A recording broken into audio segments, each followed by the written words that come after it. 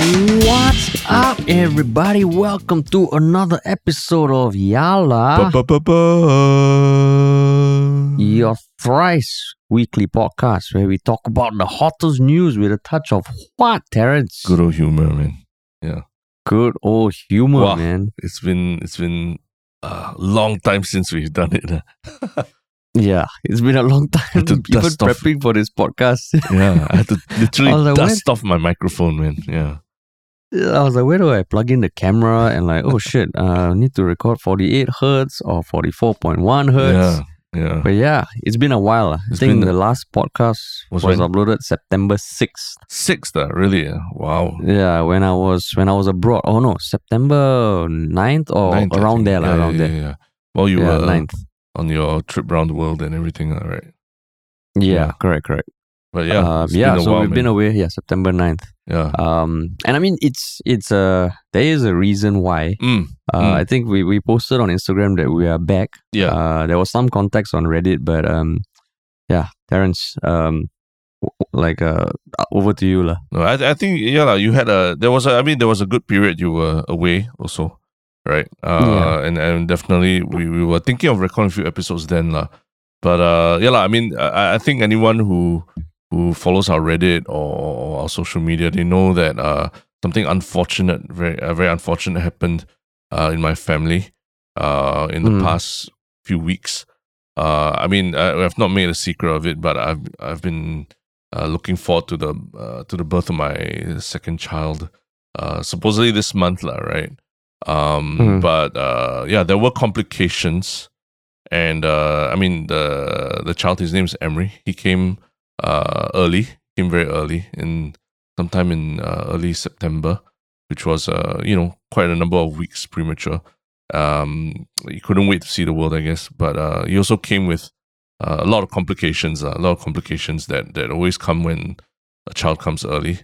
And I mean, his life on earth lasted for a full glorious 3 days, and after that he passed us. So I mean, as you would expect, it was a very tumultuous time for myself and my family. And since then, we've been it was tough, it's been tough, and we've just been spending time picking up the pieces and just trying to, I wouldn't say get over it, but really in the process of processing the grief that comes with an unfortunate situation like that, and I think a lot of people, for the first few weeks we were away, people were wondering, hey, how come, they were, okay, they're taking a break. And probably after a while, people started wondering, hey, how come this break seems to be really long? Because it's probably the longest break we've taken from podcasting forever, right? Yeah. So I've just been taking the time to heal, to spend time with family, to focus on priorities. And I think I think one of the reasons why we're back here today is because of you guys. I think I won't deny that. Yeah, it was at a certain point during this past month, I was just thinking like, how could I possibly come back and do this comedy podcast when I am, when I'm feeling the way I'm feeling? Like, doesn't it feel inauthentic that we're trying to talk about comedy and talk about these topics in a funny way when I'm not feeling like there's anything funny in the world, right? So I think you and I, we had made a decision to, okay, we just take a pause on everything for a while, right? But one of the funny things is that when everything, when shit hit the fan and everything happened, one of the few places that I really, looked for comfort was actually podcasts. I went on a podcast binge talking about parental grief and getting over grief and things like that. And I found that really helped me a lot. It helped me through quite a few dark days in the past few weeks. And then when I started receiving messages from you guys, from listeners and all who some of them even intimated that they had been through similar experiences, and they understood. They could empathize how I was feeling, and there were a lot of nice messages, right? You saw on Reddit as well, where people were saying, they're standing by and they're standing by us, and because it's all like a family. So I felt like, yeah, there's something about needing to come back to the community that might actually help me in my process of recovering from the grief, lah. So that's why I felt. I told Harish, I think as much as it's a difficult time, I think this is something that would be good for myself as well, and to just get started to not say to get past things, but to live with the reality of what things are, lah, and try to see the silver lining behind everything, lah. Yeah, so that's where we are. Yeah, and I mean, I commend your strength, man.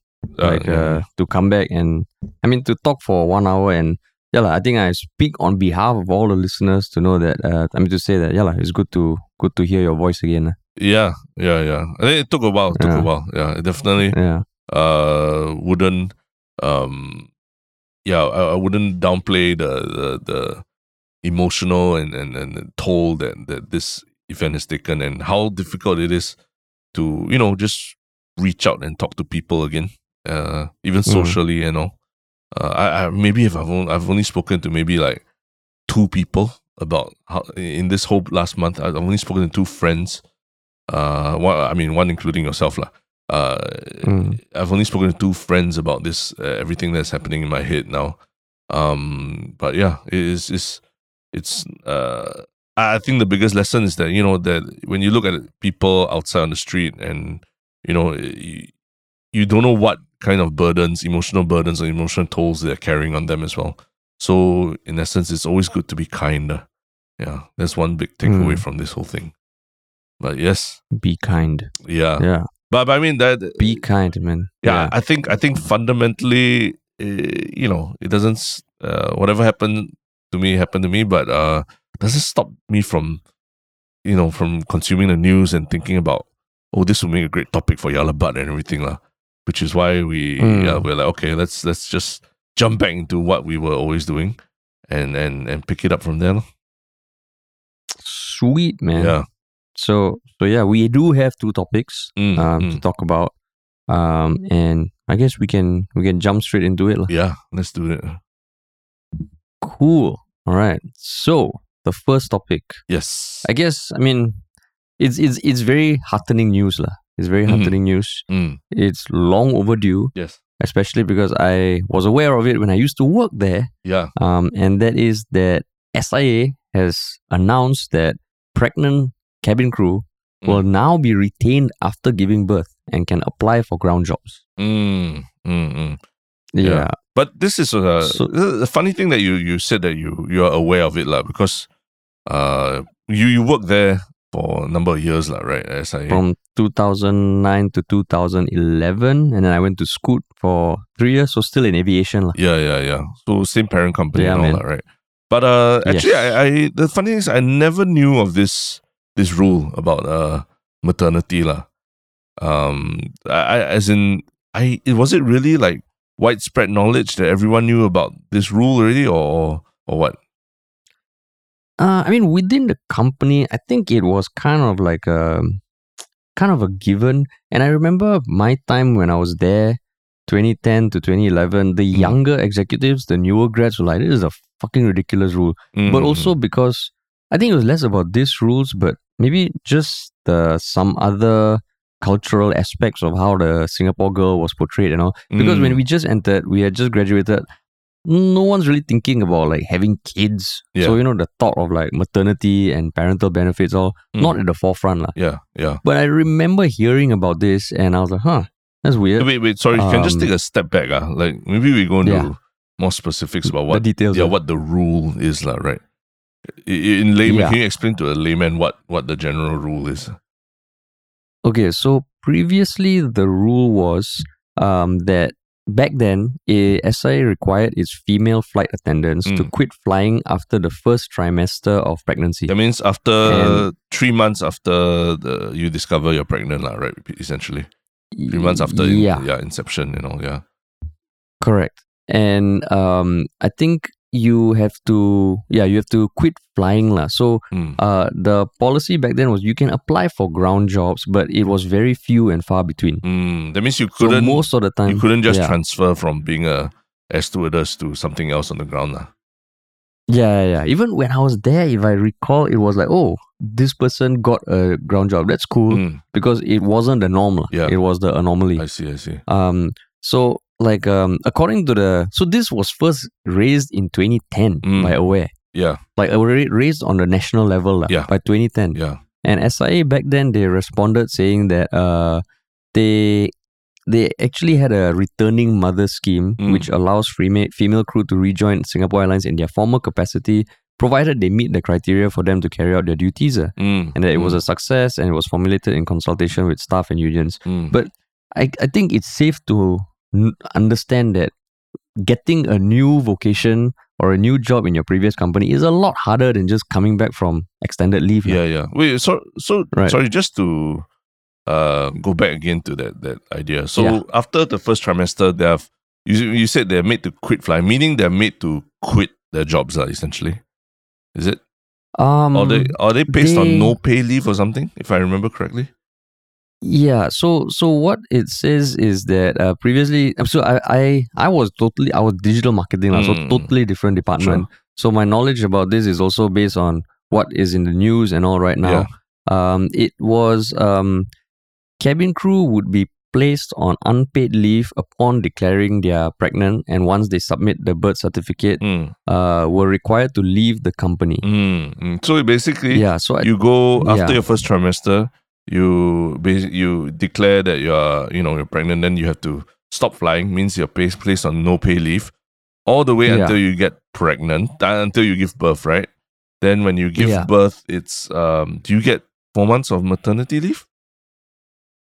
No, because like what it says, okay, so this is an article that was back in 2022. Okay. It said they were required to leave the company once they submit the child's birth certificate.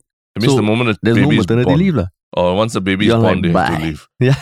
Wow. Yeah. Wow. That actually sounds really, in this day and age, sounds really discriminatory, right? Yeah. Yeah, it is. And I mean, back in 2010, there was an official response by SIA saying that the nature of the job is multifaceted and there's a physical aspect to it. They don't want to compromise pregnant women. And then they also said cabin crew are all on 5-year term contracts rather than permanent terms. So the employment ceases after the first trimester. They can apply for a ground posting. Yeah. And then after that, when the birth certificate is produced, they have to leave. So now it sounds fucking ridiculous. And even reading the title now, right? SIA cabin crew will be retained after giving birth. In 2022, it sounds like, really? Yeah. This is new. Yeah, exactly. That's why I was so shocked. I was like, you mean those urban legends and everything about how cutthroat air stewardess, the whole recruitment process was, you mean they're real? You know the urban legend about that to sign up, to audition to be an air stewardess, you have to be in a bikini or something like that, right? Is that real? Is that real? Or is it really just an urban legend? I mean, I don't know. I think there was an urban legend. Okay. I never investigated or you weren't in the room, you weren't in the room when those auditions I wasn't in the room. I wasn't in the room. I wasn't in the room. But I mean, but the idea of quit flying after your first trimester, that is kind of there is a safety element to that as well, right? Yeah, correct. Not just the complications that may come from a pregnant woman flying, but also just the fact that the air stewardess's job is a very physical job, and you need to carry stuff. You need to be on your feet for many hours. That could be really tough for a pregnant lady, So, in some sense, is there any justification when SI says they're trying to protect the cabin crew? So like I think once you're pregnant, your first trimester, what is the general advice for pregnant women to fly? Is it last trimester you don't fly? As a passenger. Yeah. I think first trimester is always it's you just need to be a bit careful. Usually second trimester is a bit safer to. No, I won't use the word safe, but second trimester they say, okay, if you're going to travel, travel in your second trimester, like when you are still a little bit more mobile, and things aren't as precarious. Third trimester is where it gets like the physical side of things gets a bit more dangerous already, lah. Yeah. I see. So yeah, so I think there is an aspect of not flying, right? After first trimester. Yep. Because you, as a cabin crew, as much as passengers are supposed to put their own bags in the overhead cabins and all, some fuckers, they just don't. They just expect the stewardess or to do it. Yeah. So there is that aspect. And I think but where it gets weird is like the fact that they have to leave or they are put on unpaid leave. So, but that's where it also, you can kind of understand the difficulty, right? If cabin crew gets pregnant, to guarantee them assignment to a ground job is also hard. Right? Right. Yeah. So, but the fact that they have to leave after giving birth, that felt weird, lah. Yeah. Because they can't even enjoy maternity leave. Yeah. And the other side of it is also, in the, like, all those, let's say you're a cabin crew for like contracted 5 years, right? So generally you would expect like every cabin crew to have a few years of experience already, lah. And to just have to, purely from just getting pregnant and all that, then all those years of training, all that are negated, and you just basically thrown back out into the labor market. It feels like kind of a waste in today's labor crunch that we're facing, right? Yeah. And I mean, like, just looking at a high level sweep of other airlines, I mean, even the US airlines, I think apparently you can fly up to like the 31st week of pregnancy provided you have doctor's approval. I see. So the weird thing about Singapore Airlines, which I also noticed when I was working there, is that in Singapore you grow up with the concept that all stewardesses look like the Singapore girl. Yeah. Right, all of them are young. But then when you go out of Singapore, I think when you first start traveling or like you go to the US or Europe, you're like, oh, I see. Like the stewardesses here are a lot, like there's a lot more range in the demographic, lah. Yeah. Right. You see older women, you see aunties. Very sweet aunties. Yeah. But then you have in your mind, oh, I thought all stewardesses look like the SIA girl. And they're all below a certain age and everything, right? But that's the funny thing in Singapore. There's almost like this glorification. I was going to use a much nicer word, the fetishization of like the. There's a nicer word. That's a nicer word. It's not a nicer word. But it's almost like the Singapore girl. It's almost like a fetish. It's almost like a Halloween costume that people wear. I'm going to dress up as a stewardess and all that. And then they're like, that means, you want to be slim, pretty, young, and things like that. Whereas like, when you travel any other airline, usually you get a more diverse mix of individuals, which is like, okay, then you realize, it is a job, it is a career for people. But in everything we're seeing here with these policies that SIA has, it almost sounds like it's only something that if you're young and single and unmarried and not planning to have kids, then it's something that you can do. If not, you're not welcome. You're not welcome to apply for this career at all, which is crazy, right? Yeah, it's like the moment you cannot fit your uniform, sorry, you're out. Yeah. We don't provide re-alterations of uniform. We only base it on your measurements when you first come in. Yeah. After you cannot fit, fuck off. Yeah. And I think people raised the point that I think Aware also raised the point that even with all these benefits, maternity leave and being able to fly again after your maternity leave, it still takes a good amount of time for mothers, even young mothers, to lose the baby fat, so to speak, the fat that comes with pregnancy and all that, right? And to get back into shape, to be able to fit into the, what was it called? Kabaya, right? The SQ Kabaya. Yeah. Because it's a very specific uniform and a silhouette that I think they're going for. So how do they, I think the estimate is given, a mother needs about 6 to 12 months to actively lose that weight, right? And that weight and then be able to fit in that. So how does that work? Do they have to, will they be, not allowed to fly if they can't fit back into their old uniform or what? That's the thing. I think SQ responded saying that they have the same grooming standards for everyone. Yeah, I don't know, man. correct. It But sounds like sorry, that was what? that was 2010 lah. Oh, That yeah, was like 2010. correct. But it still 2010, sounds yeah. like they're talking about like like animals in a grooming like a pet shop or something, like grooming standards, like you need to be groomed like a poodle in order to fly with SQ. Okay, so here's the opposing thought, right? If SIA does have this requirement that just for whatever reason they want all their stewardesses to be slim Yeah. and lean and fit, is that wrong or not? Wow, that's a great question. Recently, like perfect conversation for two dudes. Yeah, two dudes. Yeah, Yeah. Recently, yeah, and I mean this is 2022 lah, and we live in an age where when we say something like Victoria's Secret model, people your age and mine, we have a certain image of what a Victoria's Secret model looks like, the angel lah, right? Runway, Adam Levine, and all that kind of stuff lah, right?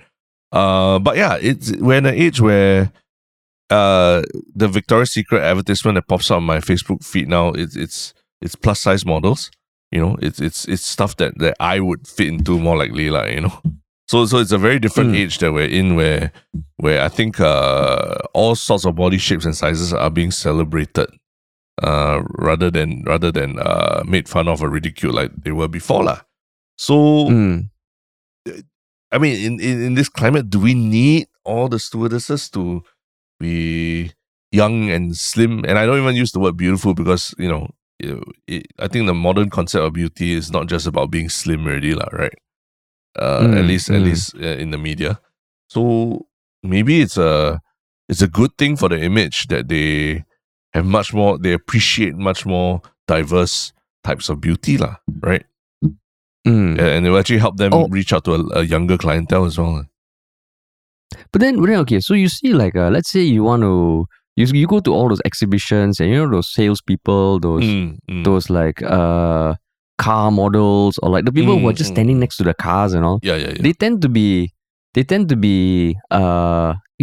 younger, maybe more well groomed, slimmer, more physically fit. So if that's the kind of stewards and stewardesses you want, is it because it is not explicit? Like, there's no airline that says, okay, we only want hot people on our plane. You're not hot? Sorry. Is it the issue that they make it seem inclusive, but then at the back of your mind there's this filter, because you don't see people who don't fit that filter amongst the crew? I mean, because let's say there was an airline. Let's say there was an airline say, okay, we only want hot people for our crew. They're not doing anything wrong, right? They're like a modeling agency, lah. They're not. Right? Yeah. But remember that you could end up like Abercrombie and Fitch, essentially. Yeah. I think Abercrombie and Fitch was, if I there's a documentary on Netflix. I can't remember the name, but it's a pretty good White Hot. I think it was called White Hot. And essentially, the Abercrombie and Fitch had this policy of hiring, salespeople who, because they were front of the desk and everything, right? They had to face customers, so they would usually only hire like what they would consider hot people, But that's where it got started to get dicey. Like, what was their definition of a hot person, Was it a certain look? Was it a certain hair color? Was it a certain skin color? Then that starts to bleed into civil lawsuits and discrimination laws and everything, right? So that's where you'd rather that, if there was such a requirement, that you rather that they codify it and put it in black and white, so that there's no there's much less ambiguity about it, right? Yeah, like, okay, there's a certain weight, there's a certain size, there's a certain look that we need for our air stewards and air stewardesses. Because I think you can't get away from the fact that at the end of the day, the airlines are very tight. In the airplane, it's a very tight space, and can you imagine if the air steward or air stewardesses aren't able to navigate the space very easily, whether it's because the size or just the physical strength, like not being able to help people lift their bags or lift their chairs forward, push their chairs forward and things like that. That's where it's tricky, right? The requirement for some some physicality in your work and some physicality in being able to deal with some physicality in your work is there lah. So I think they have to be a bit more explicit about it in this day and age. If not, they could go down that road of being cancelled lah, right? As a business, which is the last thing you want. Yeah, but I mean, I guess I think the core one big reason is also because the nature of the work, right? If you're because I was just thinking, let's say you start a modeling agency, you're fucking successful, and then you're like, you know what? I want to start an airline using these models. Yeah, right. I mean, that won't be wrong, right? Because there's that branding where you want to say your airline. If you want to see hot people, come to our airline. So I don't know. Would that cause issues? But I think because that one starts with aesthetics first, because no one discriminates against modeling agencies, right? Yeah. You won't get anyone just applying to a modeling agency. Yeah. Because the core of the work is dependent on people looking a certain way. I think for cabin crew, it really doesn't matter. You can be the fucking good cabin crew, but you might not be the most pleasant looking. Yeah. Right. Yeah. So I think that's one thing, the nature of the job. And the second thing is like, even when you think about like the equality at the workplace, this sort of rule, like there's nothing for the guys, If you're a dad, you can keep flying until your day of birth, the day of birth of your kid. Yeah. After that, I like from what I found, paternity leave doesn't apply to cabin crew. Oh, but see. Even if you then because cabin crew, I think every month you will get your schedule of flights, right? Correct. And there was some leeway for scheduling your flights a certain way, and you can do internal swaps and all that. Yeah. But this one just feels like, wow, it is damn fucking unequal. Yeah. And that's why even when I was at SIA, I was like, wow, this SIA girl, it's almost like you have every company, you got your logo, your corporate colors and all that. Right. SIA girl felt like an asset, like the brand asset. Yeah. Here's an SIA girl for your shoot. Yeah. Oh, you need a photo shoot? Here's another SIA girl. Yeah. And it doesn't matter, they're like faceless people. Yeah. Or at least that's what it seems. Yeah. And that was not good. Yeah. So I think the the other aspect was the veil of secrecy around the process, right? Of selecting SIA SQ Singapore girls, right? Like say the urban legend of the bikini and everything. Those things plus remember I think I told you once, I told the Yellow Butt community once about there was a Japanese air stewardess who was working at SQ like right until the pandemic hit, and she started to make vlogs about her life as an SQ girl, right? And I think the videos got taken down quite quickly for whatever reason. So maybe she was divulging too much about even just the how to prepare your hair as an SQ girl. That there are all these requirements that there's no loose hanging hair and things like that. I think those were seen as trade secrets of the SQ girl. So it's quite insane. It's almost like an Apple iPhone level of secrecy all these years. You cannot leak like what you're taught as a Singapore airline stewardess, right? It's kind of crazy. Yeah. There are specific things. I think the way you do your makeup, the way you do your hair. And I remember because when I was working at SIA, I used to be based at Airline House, which is the unsexy part of the airport. The airport is all the glitz and glamour, right? Yeah. The Airline House is like the back office of the airport. It's fucking huge. There's like thousands of employees.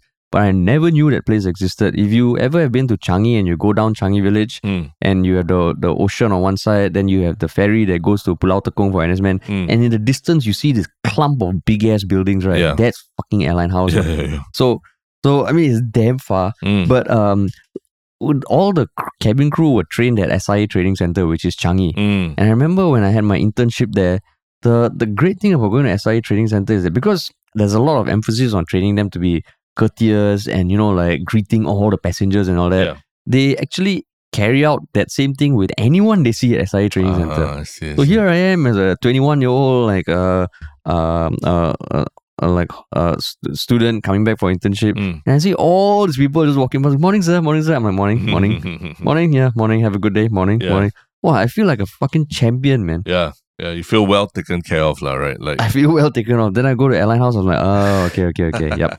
Yep, this is reality. This is reality. Yeah. But I mean, being well taken care of isn't necessarily correlated to how young or good looking you are, lah, right? Yeah, exactly. Yeah, As in, correct. some of my best experiences flying, as in terms of like the feeling like your needs are taken care of and everything, have happened with much more experienced, much more, I would say much older cabin crew as well. Mm. They know how to engage you and talk to you and help you in whenever you need certain things, like when I was traveling with my kid for the first time this earlier this year. It was, I think, the both legs of my trip, the going there and coming back. One was with one way was with much younger cabin crew. The other way back was with much more experienced, older cabin crew, and I felt much better taken care of. Like they empathized with my problems with flying with a kid and all that much more, and they were just much more understanding and reaching out to offer help where they could, lah. Whereas I felt that the younger crew was more like, oh, okay, oh no, it's another dad with a young kid again, and yeah. Was it?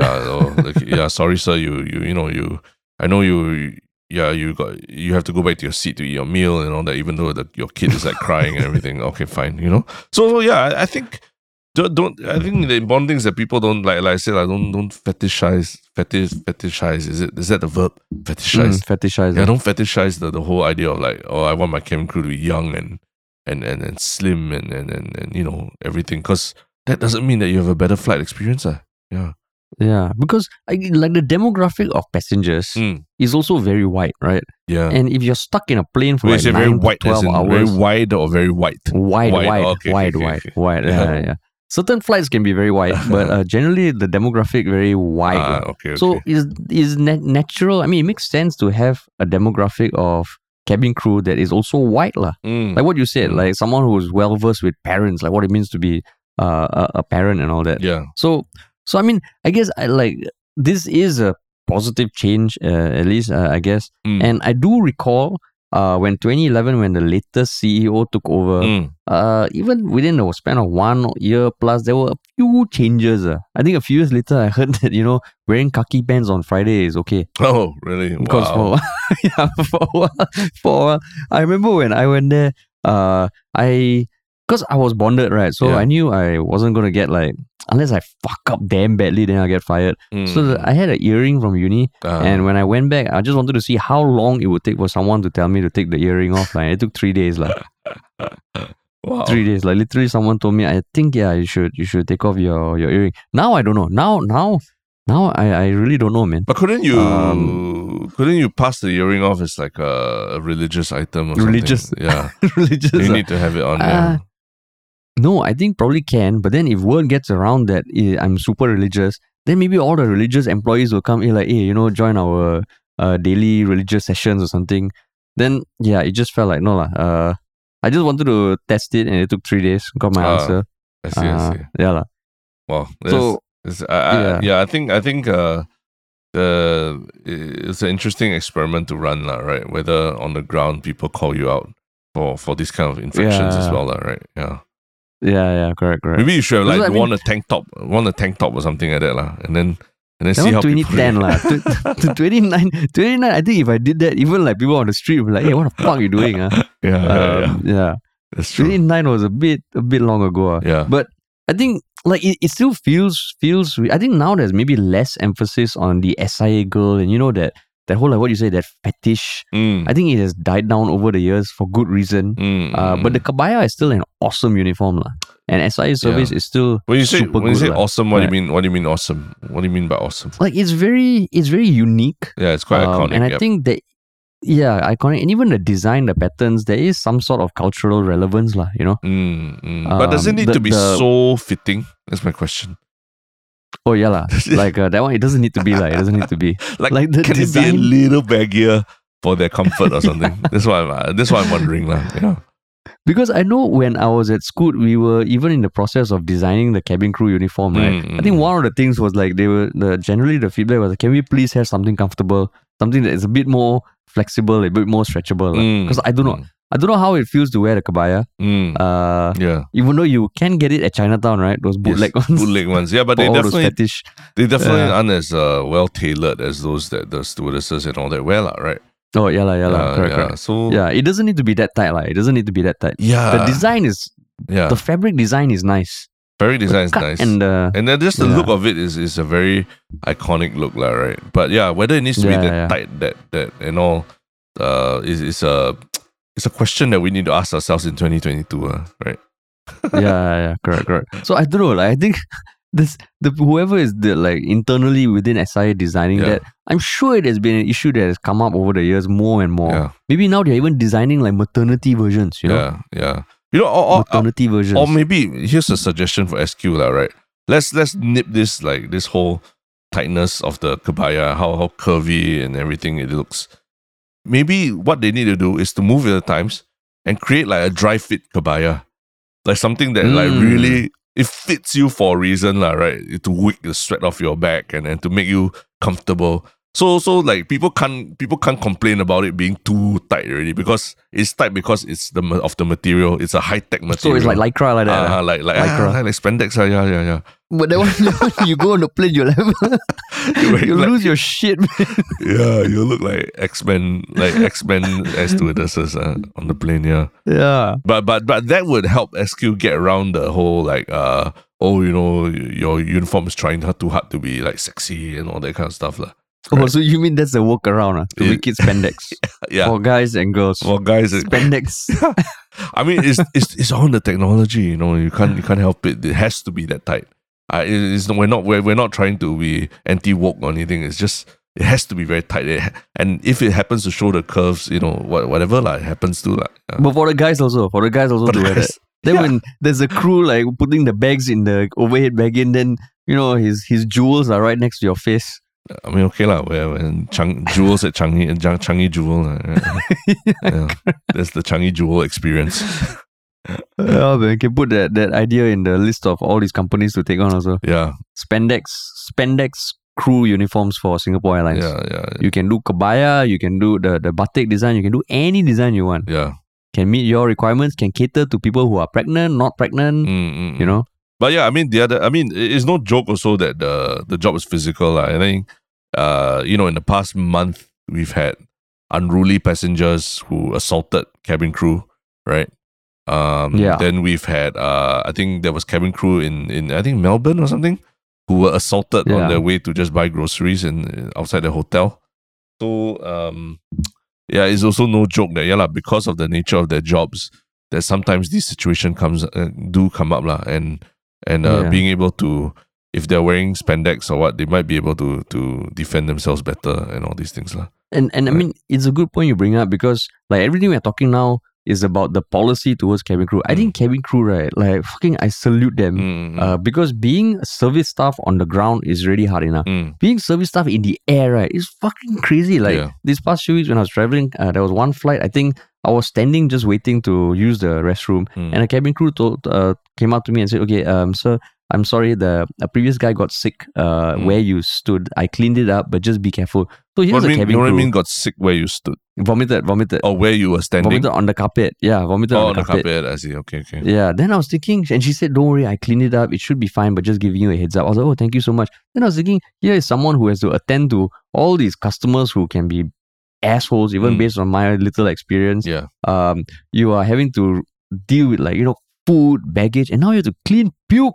I'm like, holy shit, man. Yeah. Because there's no one else to clean. You don't have cleaners on the plane. Yeah, the crew do it. If you poop all over the toilet, the crew does it. The crew takes care of it. Yeah.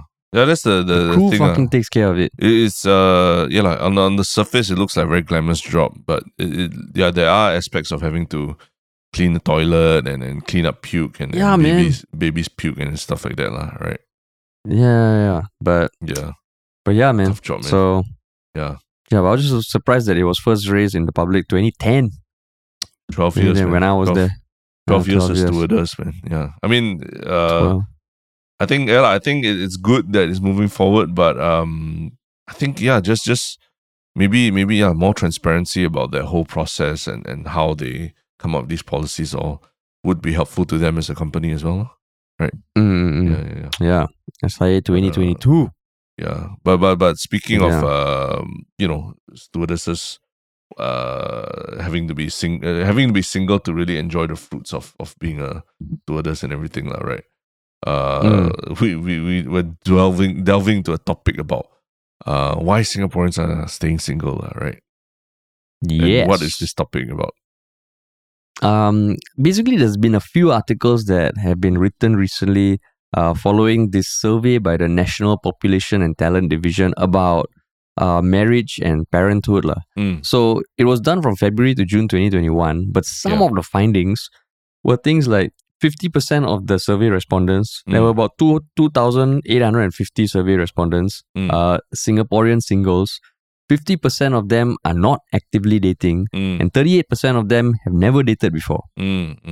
So there are other stats also, but this one article focused on like reasons why they are not dating, how they are meeting partners, and generally a lot more people are meeting via dating apps compared to 2016 and 2012 when the survey was last done as well. Yeah. So when you read that headline, right, what were your thoughts? I think one thing I did go think of before jumping to analyzing the article was that this survey was done, I think, between February and June of 2021, right? Yeah. So we were thick in the middle of COVID and everything at that point in time. That means we were thick in the middle of a lot of measures to limit group interactions, social interactions, and also to some extent there will be, I think there's 100% there will be an effect on people being out there and meeting new people and dating and everything, right? So there is probably a slight you need to give these numbers a bit of a COVID discount. When you say 50% of single people are not dating, it could be just a matter of they're just waiting it out in terms of COVID. It's just a very difficult period in COVID to be out there meeting people and going on dates and all that, right?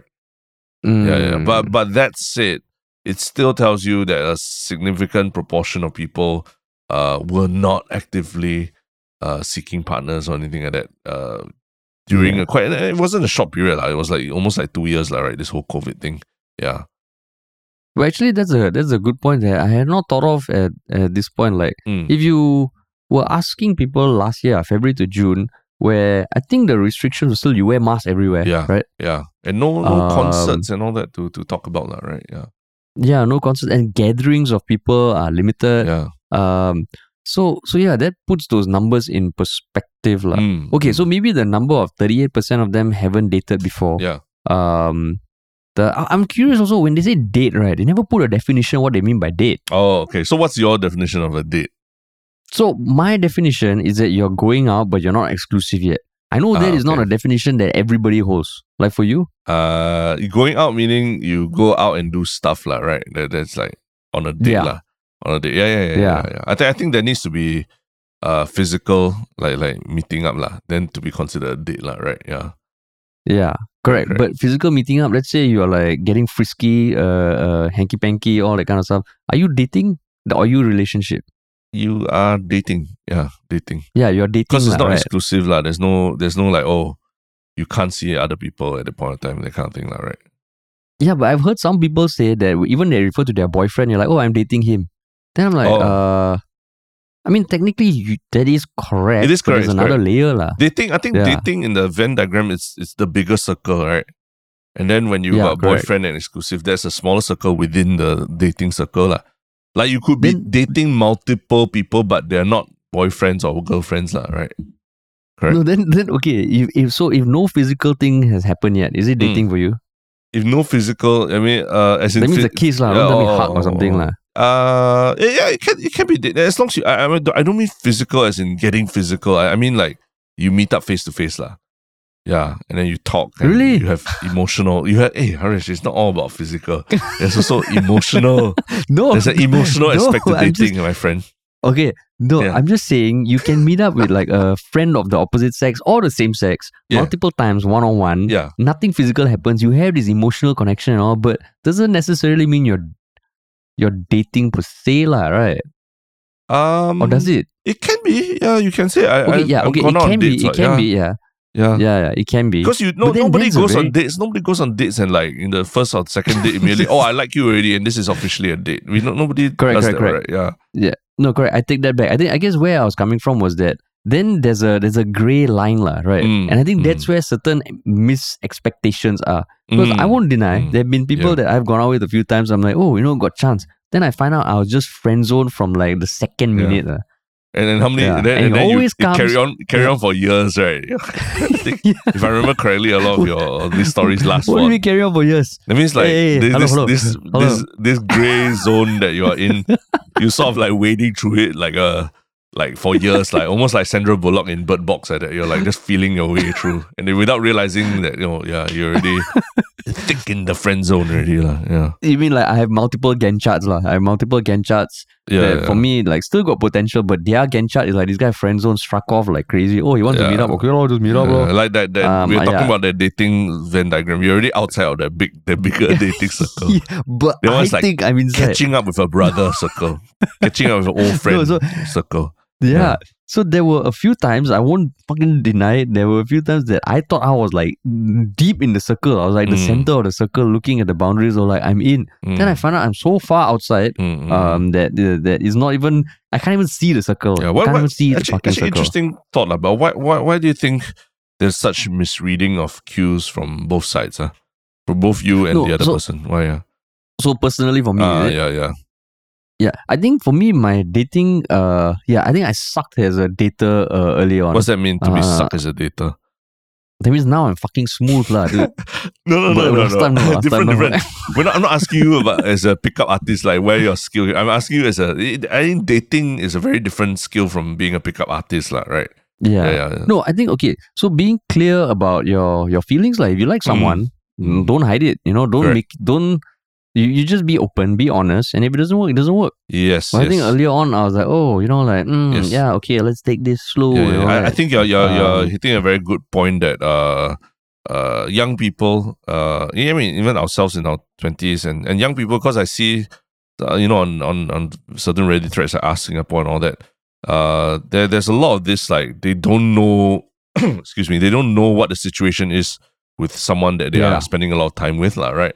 And there's this very big fear that if you put yourself out there, if you're vulnerable, then you'll lose the person, or they might get turned off or what. And I think like what you said, like that's why a lot of people are always find themselves in this gray zone, and they don't dare or can't seem to get out of it, right? And as you get older, you just realize like time is too short, don't waste your time thinking whether yes or no. If you want it, you go for it. If not, then just move on, right? But then the caveat there is also like, just because you need to be honest and show that you have a certain emotion, you don't go like, I want you to mother my kids. And don't and give things time, right? Yeah. I think don't. So you can't just like, I don't like the way that you eat your mushrooms. So this is not working out for me. So that's why I was wondering, the definition of dating here is so like they talk about the demographic, they talk about the age, but they never say dating. Yeah, especially in this day and age where you can be messaging for a long time before you actually meet up, and you might have a connection there already. And that's where also I think dating apps like kind of prevent the friend zone thing from happening, because if you're on a dating app, you swipe. It's really very clear. We are dating. Yep. We are dating. But that's where that figure of that 38% have not even been on a date or haven't actually dated anyone. That kind of it's quite a shocking thing to me also, right? Because I never grew up. I never dated through the swiping era, the Tinder era, and everything. So I was like always under the impression that everyone is dating. Everyone is on one of these apps, and everyone who's single is probably... Oh, you mean this day and age? Yeah, in this day and age. That it's so easy to go on a date now. Whereas last time it won't say even my time, but let's say 10 years ago, it was more like you kind of got to be out there meeting up with your friends, and then you all meet more people, and then you like all hang out together. Then it's just a much more cumbersome process to like find people to date, right? I'm quite surprised that this statistic is so high. It seems rather high that so many people have never dated or been on. Is that the term that they use? Never dated before? Never dated, yeah. So assuming dating is like where it's something like the more traditional way. I mean, there's physical, there's emotional or something. Because I think maybe this doesn't encompass the people who have had like just purely physical stuff. I don't know. But actually that number, I actually can totally see it. Maybe it's because I went through the dating apps era, and I found my fiance at a time when there were more ways to find companionship in some way. There's more ways to keep yourself busy. There's more ways to distract yourself. There's more ways to find, I don't know, an outlet to fulfill your need for relationships or something. Yeah. And that was 4 years ago. I think now, right? Honestly, like if you want to hook up, I don't know. Maybe now it's like you want to hook up. There's a place you just go do your physical stuff and then you come back and you don't. Like it just feels like your needs have all been itemized now, right? Where everything can be checked off with a different app or something like that, lah. So you're So it's easier. So you're saying that as much as there are all these dating apps out there, they're kind of like people don't even. That's why people don't even take the act of like finding a date and all that, or going out on a date and all that seriously, lah, right? So for some people, it's like they could be on these apps, they could be swiping, they could even be meeting up and hooking up with people, but they're not necessarily dating these people. Like that means taking them seriously and going out for dinner and having conversations and all that, right? Is that what you're saying? Yeah. And that, and also the fact that I remember, okay, when I was not dating, as you get older also, as your friends start get married, then Friday nights, you got nothing to do and it's a shitty feeling. No? Yeah. Then the worst is if I go to a wedding and everyone at the table is fucking in the love of their life and shit, then I just be like, fuck this shit, because there's a certain, okay, so apart from me being an asshole or something, at the core of it is this feeling that you're alone, right? And everyone around you is in a relationship. But now, if you're feeling alone, it's a lot easier to connect with people who feel that same sentiment as well. That's why you see the rise of like, incel groups, That's a whole other ballgame. You mean connect with people of the same gender and all who are also feeling lonely like you, lah. Yeah. Okay, you're not saying connect with people of the opposite sex or anything, lah. Yeah, no. Because I mean, if you are like trying to find a date and all, at the core of it is you maybe feel alone, lah. Like, oh shit, all my friends and all like relationships and all. But now you can find other people going through that, and that can be a form of companionship, lah. So it feels less alone. Right. It feels less alone. So it's in some sense also, maybe people are finding that they don't necessarily need to date in order to fill that loneliness, that bucket, lah, right? Okay. Correct. That's an interesting thought. Because I mean, sometimes because this year I've got a lot of friends turning 40, lah, right? Friends my year and everything. My turn hasn't come, but soon. But I have a lot of friends turning 40, and I think they're all coming to that. Those single ones are coming to some sort of realization that this is a point in their lives where the idea of settling down becomes urgent, right? And why they realize so is because they go on these dating apps and they find people there, and what they're finding is that they are meeting people who are much younger than them, lah. Because usually, like, especially for guys, when you're on those dating apps, you're usually meeting much younger girls, lah, right? And a friend of mine even told me that he was meeting girls who are one whole Chinese zodiac calendar cycle behind him. I mean, he's a dog, and he goes on a date with another dog who's, that means they're 12 full years younger, and they connect in that way. Oh, we are both dogs, that means we're both one calendar cycle behind each other. You are one calendar cycle behind me, and it shocked him to the core, lah, right? So and then the next stage of that is that because of the age gap, there's a lot of different expectations of what a date should entail, lah. And I think a 40-year-old versus a 28-year-old person, the idea of a fun time on a weekend is also very different, At 28, you are going for concerts, you are going to Zouk Out, you are going for Wonder Fruit or whatever that those things are in Thailand and all that, those music festivals.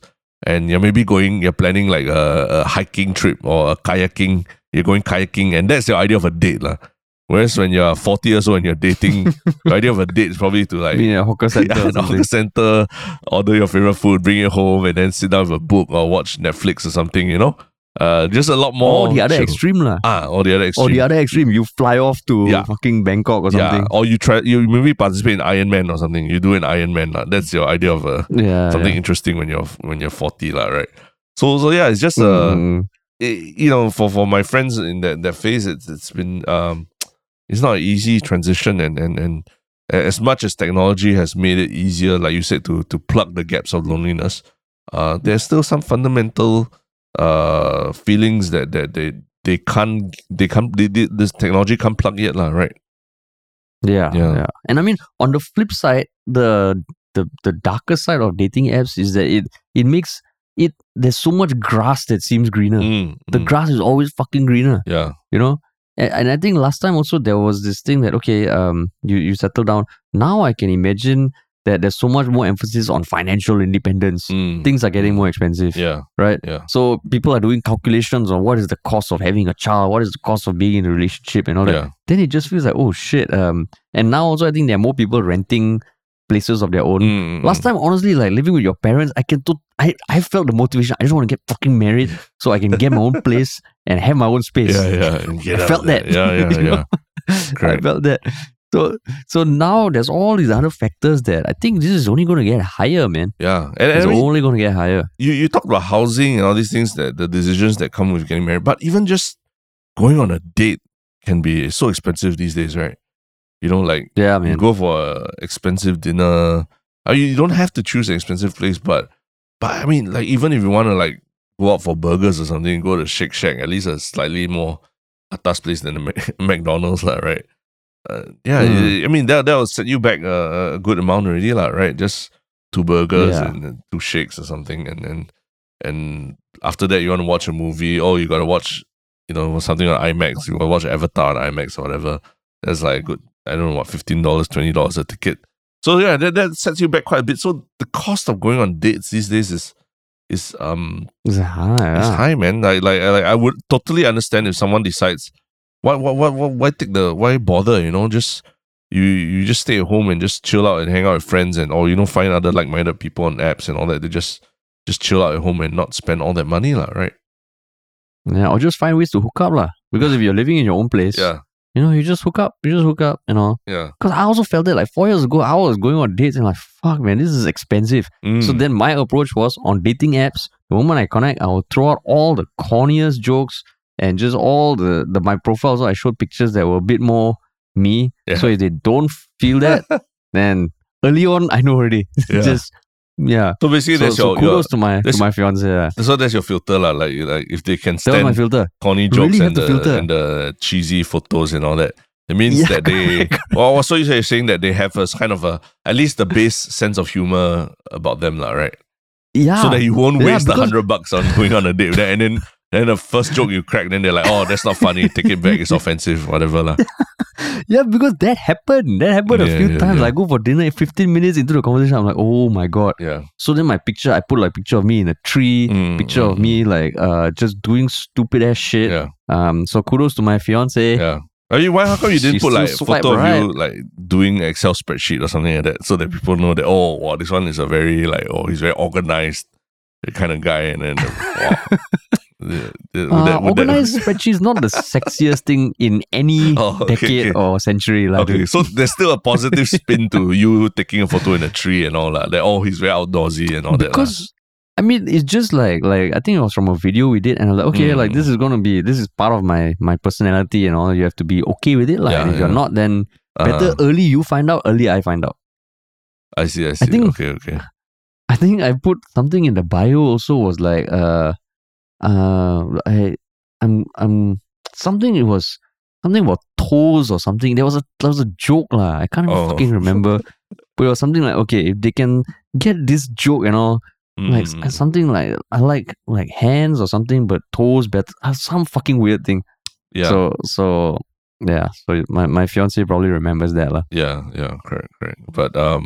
But it's probably such a bad joke. You probably even blocked it out of your own head already. Wiped from my memory. Yeah. Wiped from her memory also. Yeah. I mean, just man. going back to the survey.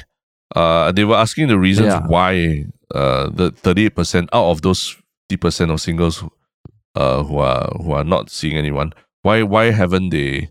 Why are they not dating lah? They're asking. Oh, sorry, they just asked those who are not currently dating, and I think the biggest reason cited was limited social circle.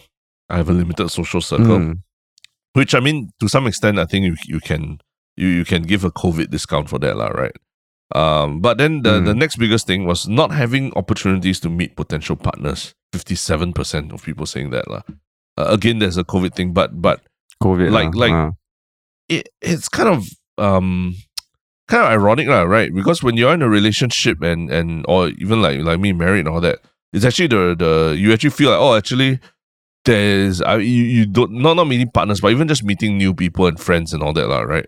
It's actually you have so much less time and less energy and less mental capacity to go out and meet new friends and make new friends and meet new people lah. So why is it that singles are complaining that they don't have opportunities to meet potential partners? Wow, that one I mean, just okay. If I would just go back a few years, for me, I think for me the difficulty was because I was really like in my mid-30s, having the meet a friend through a friend kind of died out lah. Everyone was kind of like, a lot of people were settled already. So that was one thing that I felt.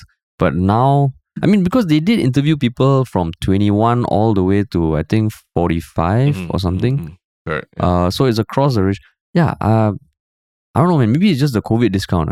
Maybe there's a COVID discount. Or maybe, but I also do feel that there is even just the way that line is questioned, not having many opportunities to meet potential partners. That kind of like you're almost closing off how the ways in which you will meet potential partners lah. Right? You know what I mean? That's true. Because if you're going in with a mindset that I need to have opportunities to meet potential partners, that's when it's probably then you'll find it really hard to meet people, because it sounds like you are almost like not thinking that like that any at any time or point you could just happen to bump into people lah, right? You could happen to bump into someone interesting, whether even at the work you conference grew up in or something. Singapore lah. That one all angmoh one lah. You think what, return tray at HDB Centre, then spill a bit of soup, then you're like, oh shit, and your eyes meet and all, is it? Yeah, serendipity. That kind of like you happen to share you argue with someone because they put a tissue old tissue paper to choke the seat. Then turns out that person is the love of your life. Yeah. No, but but I mean, I don't know. There's something about the idea that these things actually happen when you are not looking for them, right?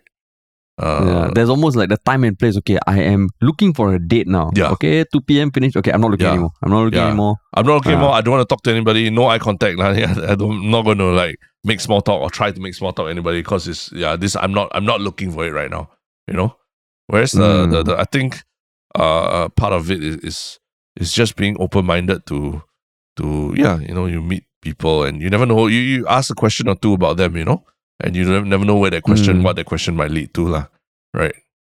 Because I think it's very easy to if I recall also, like when I was in that phase as well, it was very easy to be like, it's so I can't be bothered to talk to people because I look at them, this is not my type really, that kind of thing, it's very easy to fall into that trap, as opposed to like just being open to, okay, even if we're not my type or what, we can all just hang out and just be friends, right? Yeah.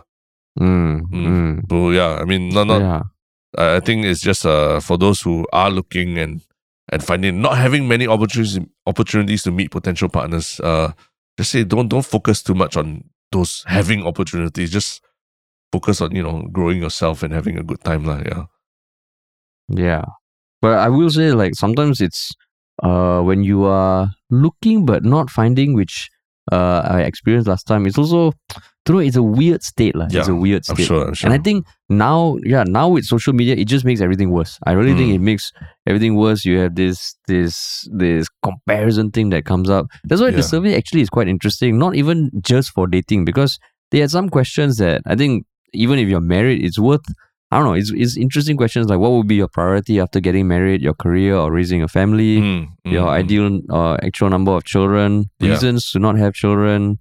what will determine whether or not you have a child, because that kicks up discussions around like the whole cost of having a child and all that lah. And yeah, it's you look at these questions like, okay, interesting. Yeah. Interesting. Very interesting question. But yes. So there's a copy of the PDF and there's a summary report on population.gov.sg. We will put those links in the show notes. Yeah, and if you have any insight or thoughts about being a single person and why you're not choosing to date or why you're not dating anyone, do let us know in the subreddit as well, right? Yeah, man. Yeah. Cool. Yeah. All right. Speaking of which, back to the one shook comment. Yes, one shook comment. What is? I mean, we've had a good month lah. What is your one shook comment of the month? I mean, my one shook comment was just seeing people message, hey guys, it's been a dry 3 weeks. I think today also someone said like, oh, it's been a month and all that. It does feel like even for me, like, okay, there's this community that we have built that really feels like a family almost lah. So nothing in particular, but just getting that sentiment, which I really appreciate. And even people who know me, they've messaged me like, oh, yo, man. One person in particular who says he listens to us while he showers. To that person listening, you know who you are, man. Yeah. And now I'm glad to accompany you on your showers again, lah. Yeah. Yeah. Exactly. Yeah. I mean, I don't think I have a specific. I think there's the post where people did screenshots, a social media post that my wife made about everything that's been happening in the past month, and it's just I mean, a lot of the comments were very heartfelt and very sincere about sharing their emotions and as well. So I think one of the things that I've realized is that speaking to other people who have been through this experience as well, is that especially for the dads, the dads in this experience, it's very hard to. There's this societal expectation for you to stay strong, take care of the mother, because you haven't gone through the physical aspect of things as well, and as a result, there's also much fewer resources that dads can have for just reaching out to people and telling a story or hearing their stories and all, you see. So for me, like the podcasts were an important resource, and in I think along in the last 2 years, people have told us that our podcast also has been a very strong source of support for them through various periods of their life, and some of them very challenging periods of their life of loneliness, of spending time with family and all. So yeah, it's just very heartening to know that that we've also meant this, like we've also been a small ray of light for people, as podcasts were a small ray of light for me during this period, during this difficult period as well. And I think everyone who sent out messages, I would say thanks a lot for the thoughts, and it's a tough period, but we'll all get through it together. Fuck yeah, man. Yeah. Fuck yeah. Yeah. Cool. But yes, awesome. I mean, cool. It never. I mean, all this, whether it's bad news or what, it doesn't stop us from having one shook things in our life. We'll always have one shook thing. And what is your one shook thing this time? My one shook. Oh shit! We don't just. Okay, you wanna go first? My one. Yeah. God damn it, my tab. I think my one shook thing. One of the shows, I think I've spoken about it before, but that was before it came out, and now the show is out on Netflix. It's The Sandman. It's the live action adaptation of Neil Gaiman's Sandman series.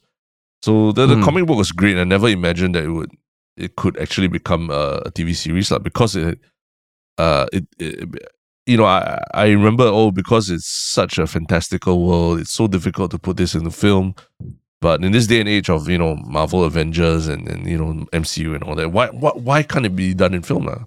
And I watched it and I realized why I thought it couldn't be. Is because it was dealing with very adult themes in the series, very dark, very adult themes in the series. But I believe that they've done it very well with this series, this Netflix Oh, really? series. Yeah.